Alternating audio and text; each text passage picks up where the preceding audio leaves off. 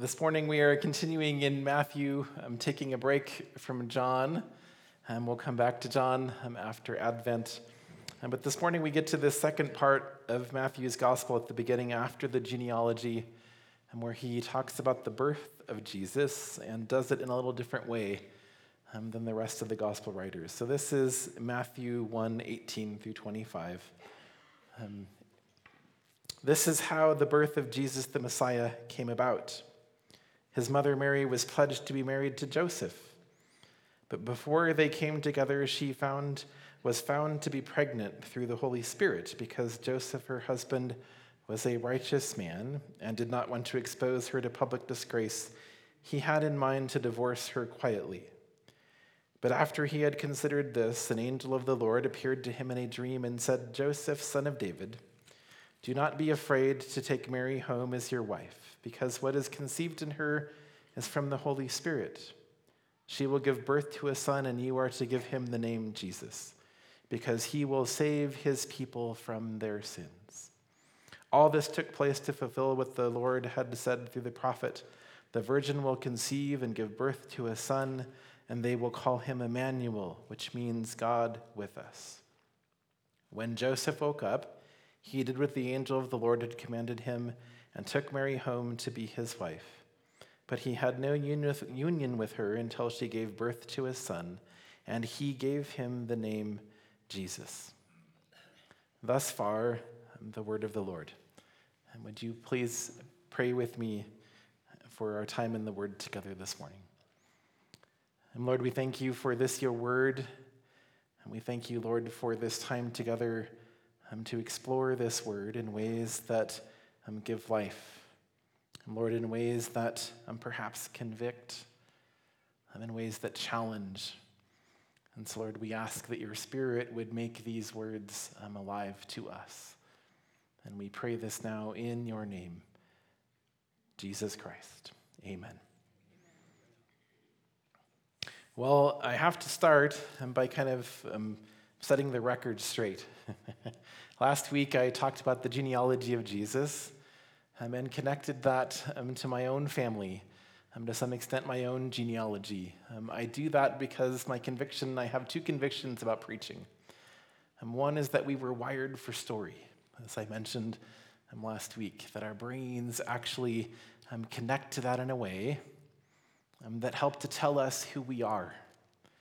But the other thing that I think about preaching is that if I can somehow show you how I've connected this story to my story, as much as I can, that maybe it'll help you do the same thing.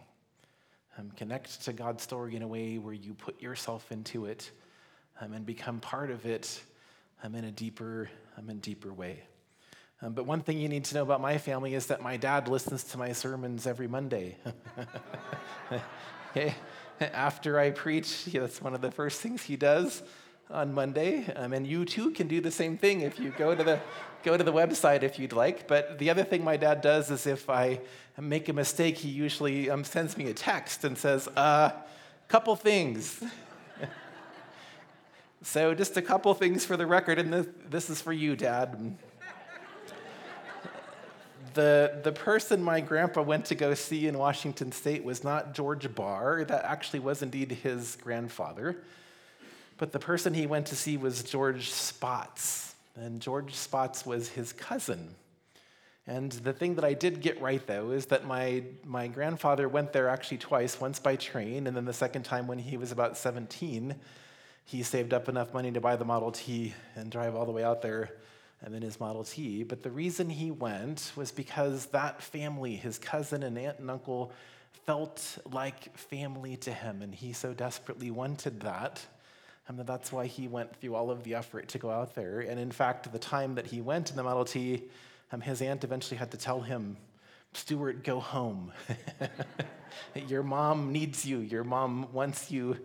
You need to go home." And so eventually, he made his way back home. But so just for the record, to set the record straight.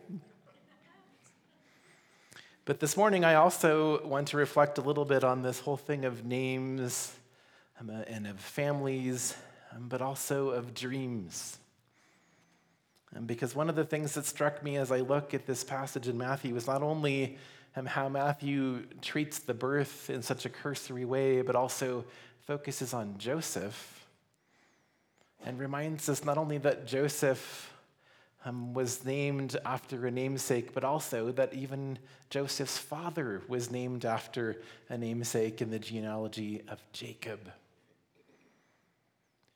And I started thinking about how are Joseph's dreams, the two Josephs, related.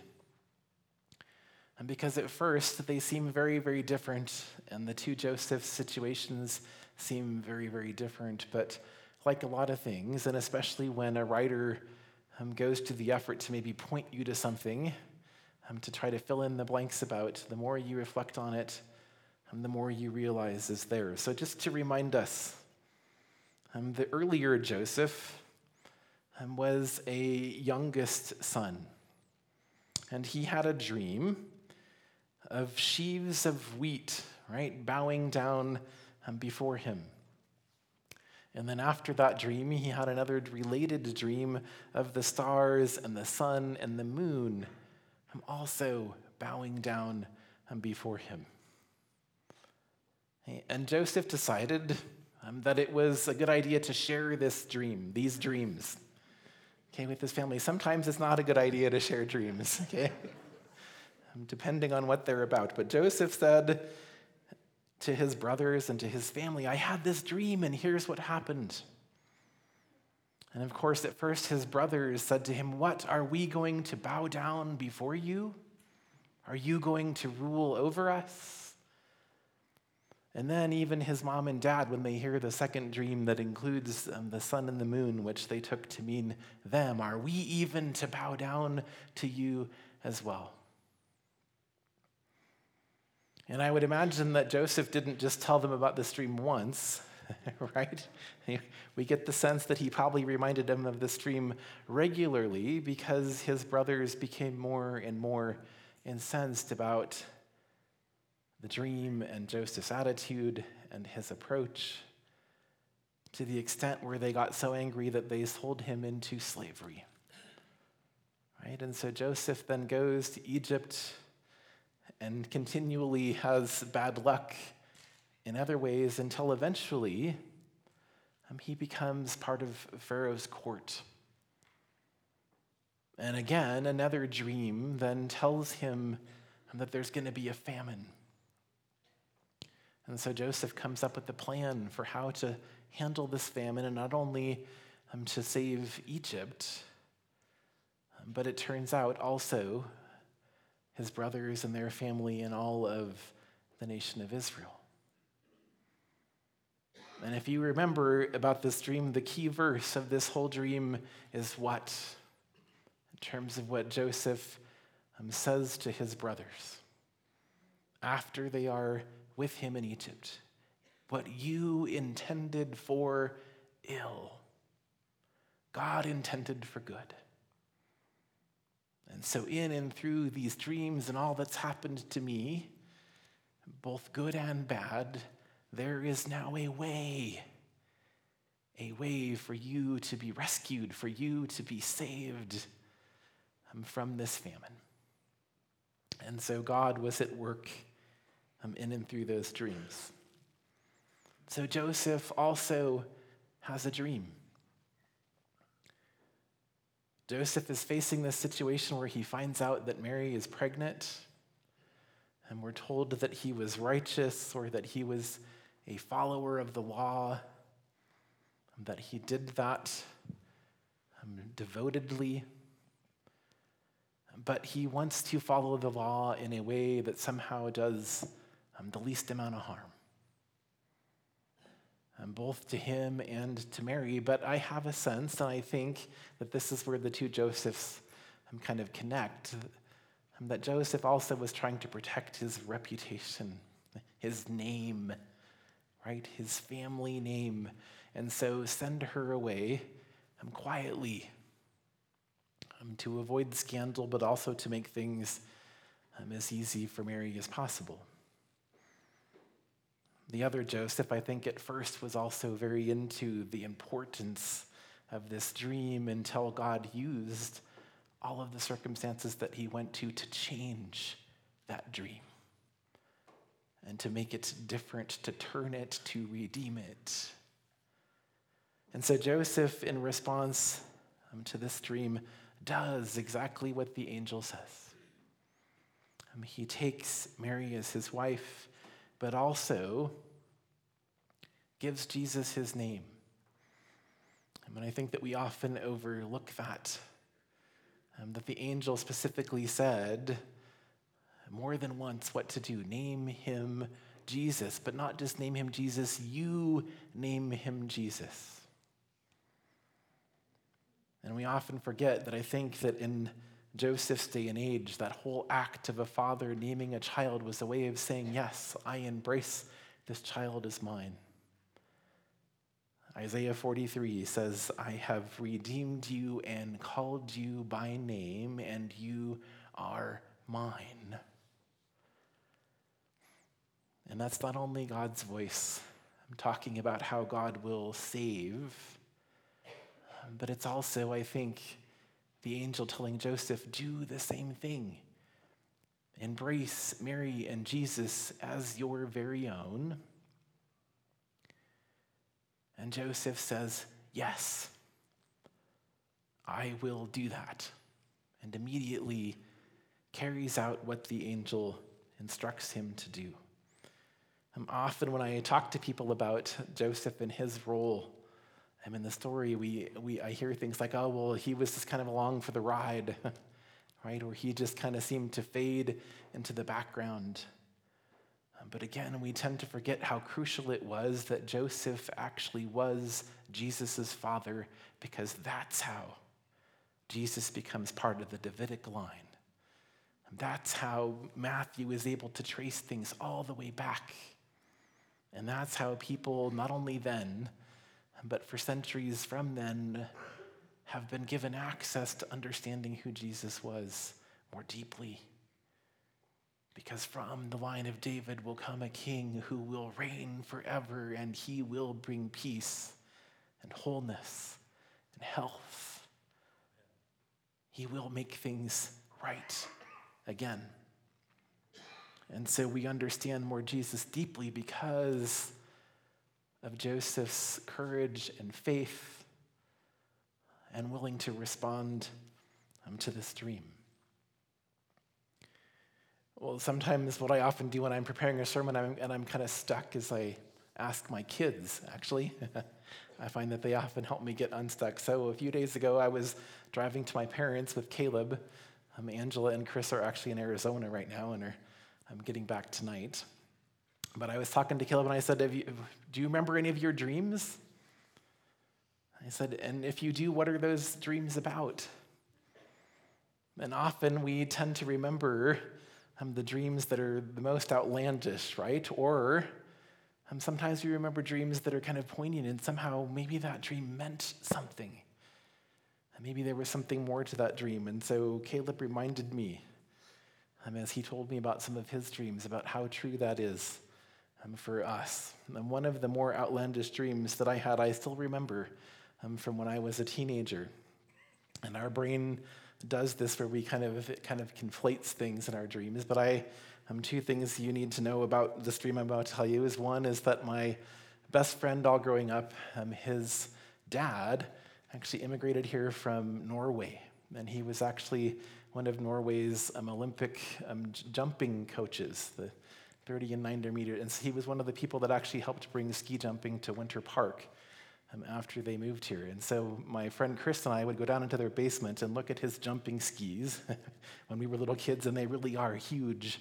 And we would go, wow, how in the world could anybody put those on and actually do that?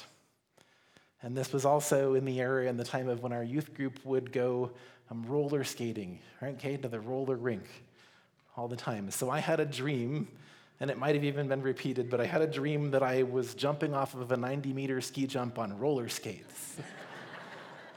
Okay? But the interesting thing about that dream is that I invented this new sport, right, of roller skate, ski jumping, and became famous, okay, for inventing this new sport, which was actually a recurring dream in all kinds of ways. Not only when I was asleep, but in my daydreams. And it ties back to the whole story about my grandfather and our family and our genealogy.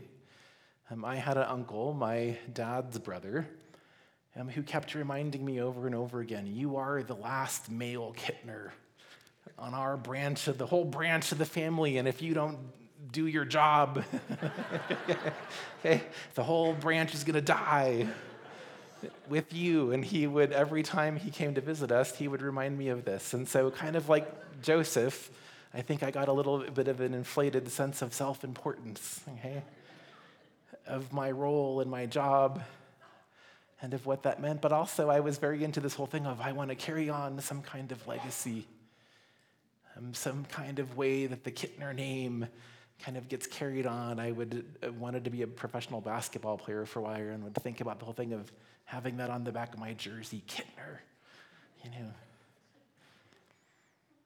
But just like both the Josephs, what I've learned is that God wants to reorient my dreams. I think that God created us to dream. And to dream big, and to want to make a difference, to do significant things, to have our lives count and matter.